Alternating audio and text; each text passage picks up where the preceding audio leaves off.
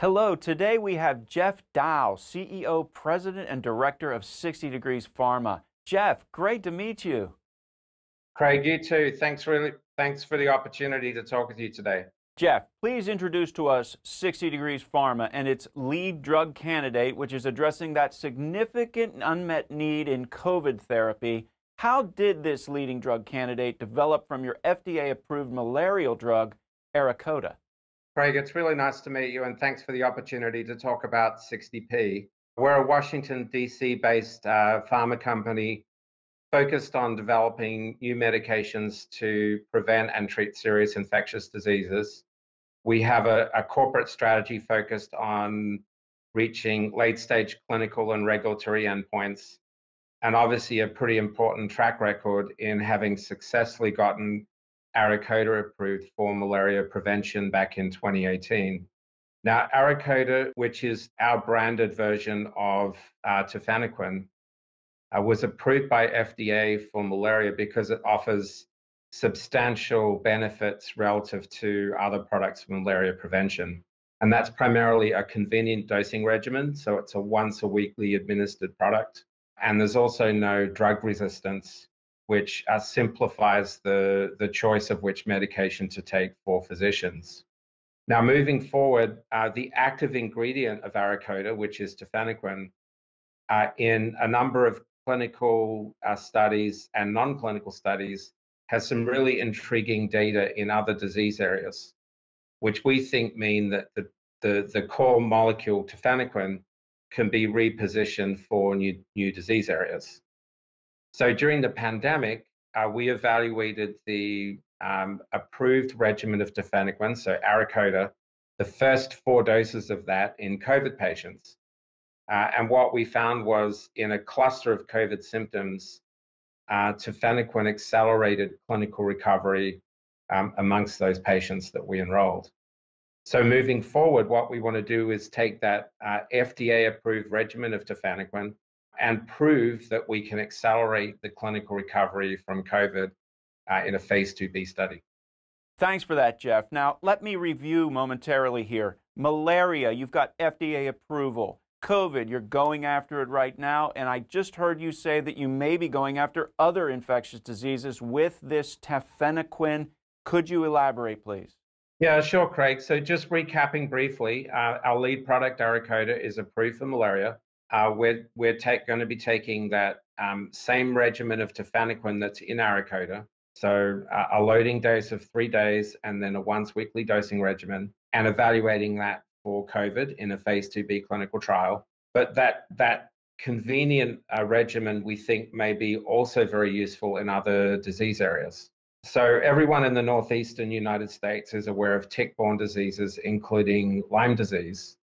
You may not have heard of babesiosis, which is a parasite related to malaria, but it's also transmitted by ticks in the same way that Lyme disease is. In immunosuppressed patients, babesiosis has a fatality rate of about 5% and can be chronic and really debilitating for patients. And typically what happens is those folks will go on 5 different courses of chemotherapy and not resolve their symptoms. There are a number of really exciting case reports in the literature where Tafenoquine has been used on a weekly basis and has been basically the only treatment that has cured babesiosis infections. What we hope to do with collaborators in the northeastern United States in 2024 is conduct a phase 2a clinical trial in babesiosis patients to prove that Tafenoquine may have or provide some clinical benefit to them. Babesiosis is an orphan disease, so there's some real advantages from a regulatory standpoint, but it's also what we refer to as a gateway indication to a much larger universe of tick-borne diseases that we think that Tafenoquine may have some utility in. Separately from that, we're also focusing on candidiasis. You would have heard of Candida auris, which is a hospital-borne infection with a lot of drug resistance. We have some great non-clinical data that show that Tafenoquine has an interesting mechanism of action and not any innate drug resistance associated with it. And that different mechanism of action, we think, may provide the opportunity for a clinical program around it in the future. The addressable markets for all of these infectious diseases that you aim to treat, do you have any idea on the size of them? Well, for COVID, we've got some pretty good idea of what the overall size of the market is based on the experience that Paxlovid, or I should say Pfizer and Merck have had with Paxlovid and Molnupiravir.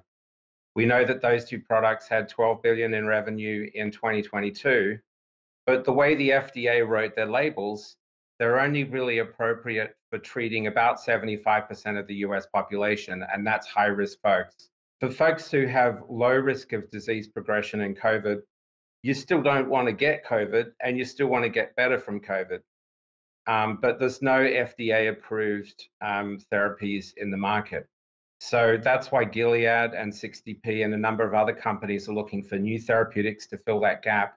And we think that's a multi-billion-dollar unmet medical need.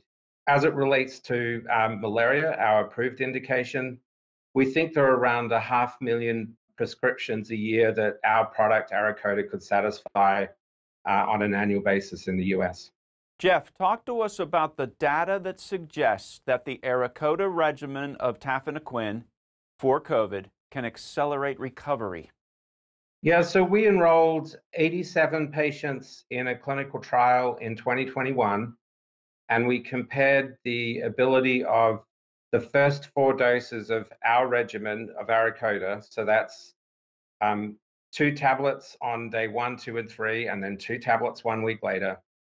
And what we saw was about a 2 to 2.5 day improvement in recovery from a cluster of COVID symptoms, and an overall suggestion from the data that the trend towards therapeutic benefit favored ARAKODA versus placebo. So what we'd like to do in our next study is basically enroll about 150 patients in a new clinical trial and test ARAKODA again against placebo, but specifically focusing on measuring the time to clinical recovery in patients taking ARAKODA versus placebo. And we expect to see a multi-day improvement in that outcome. ARAKODA, Geoff, how does it compare to existing treatments such as Paxlovid and Molnupiravir? So, you know, Paxlovid and Molnupiravir do a good job for what they're registered to do. That is, they prevent hospitalization in patients with a high risk of disease progression. But there's actually no evidence, no clinical evidence, that those products will accelerate your recovery from COVID symptoms if you don't have severe disease or you're not at high risk of disease progression. And so there's a gap there in the market that us and other companies are trying to fill with new therapeutics. What is the strategy and what are the milestones expected as you aim to get this COVID therapy approved and to market? Also, Geoff, what is the expected timing? So we'll be focused in 2023 on getting a phase 2b study up and running, and that will compare the approved regimen of ARAKODA for malaria, but testing to see whether that same regimen can accelerate the recovery from COVID symptoms in patients with mild to moderate disease who have a lower risk of disease progression. We hope to get that study started later in 2023, enrolling our first patients before the end of the year, with the goal of completing the study in 2024. Geoff, of course, you got ARAKODA approved for malaria in 2018 and to market in 2019. What important lessons did you learn in that process? I think it's really important to have a small, disciplined, focused team with lots of subject matter expertise and passion for the product you're moving forward. My background is in basically 25 years of drug development in malaria. I'm an expert in this particular product, ARAKODA and Tafenoquine, and I brought many years of experience as an Army contractor with this molecule specifically, and that subject matter expertise, and then just having a small, nimble, efficient corporate environment, I think allowed us to really focus and get the product across the line. Of course, you can't do that without funding. We had a lot of public support from the US Army, as well as backing from a Canadian pharma company, Knight Therapeutics. and a lot of room to just run with the project and make the decisions and calls we needed to make. And it was that combination of, being given the space to do it, well-resourced, and subject matter expertise that got us across the line. Geoff, as we wrap up today, what is the essential value proposition?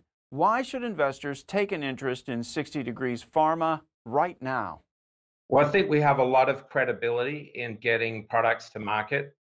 There are very few small companies who can say that with a straight face. We've done it. We've got a product with great data and a plan for new indications of both important unmet medical need for patients, but high value for investors.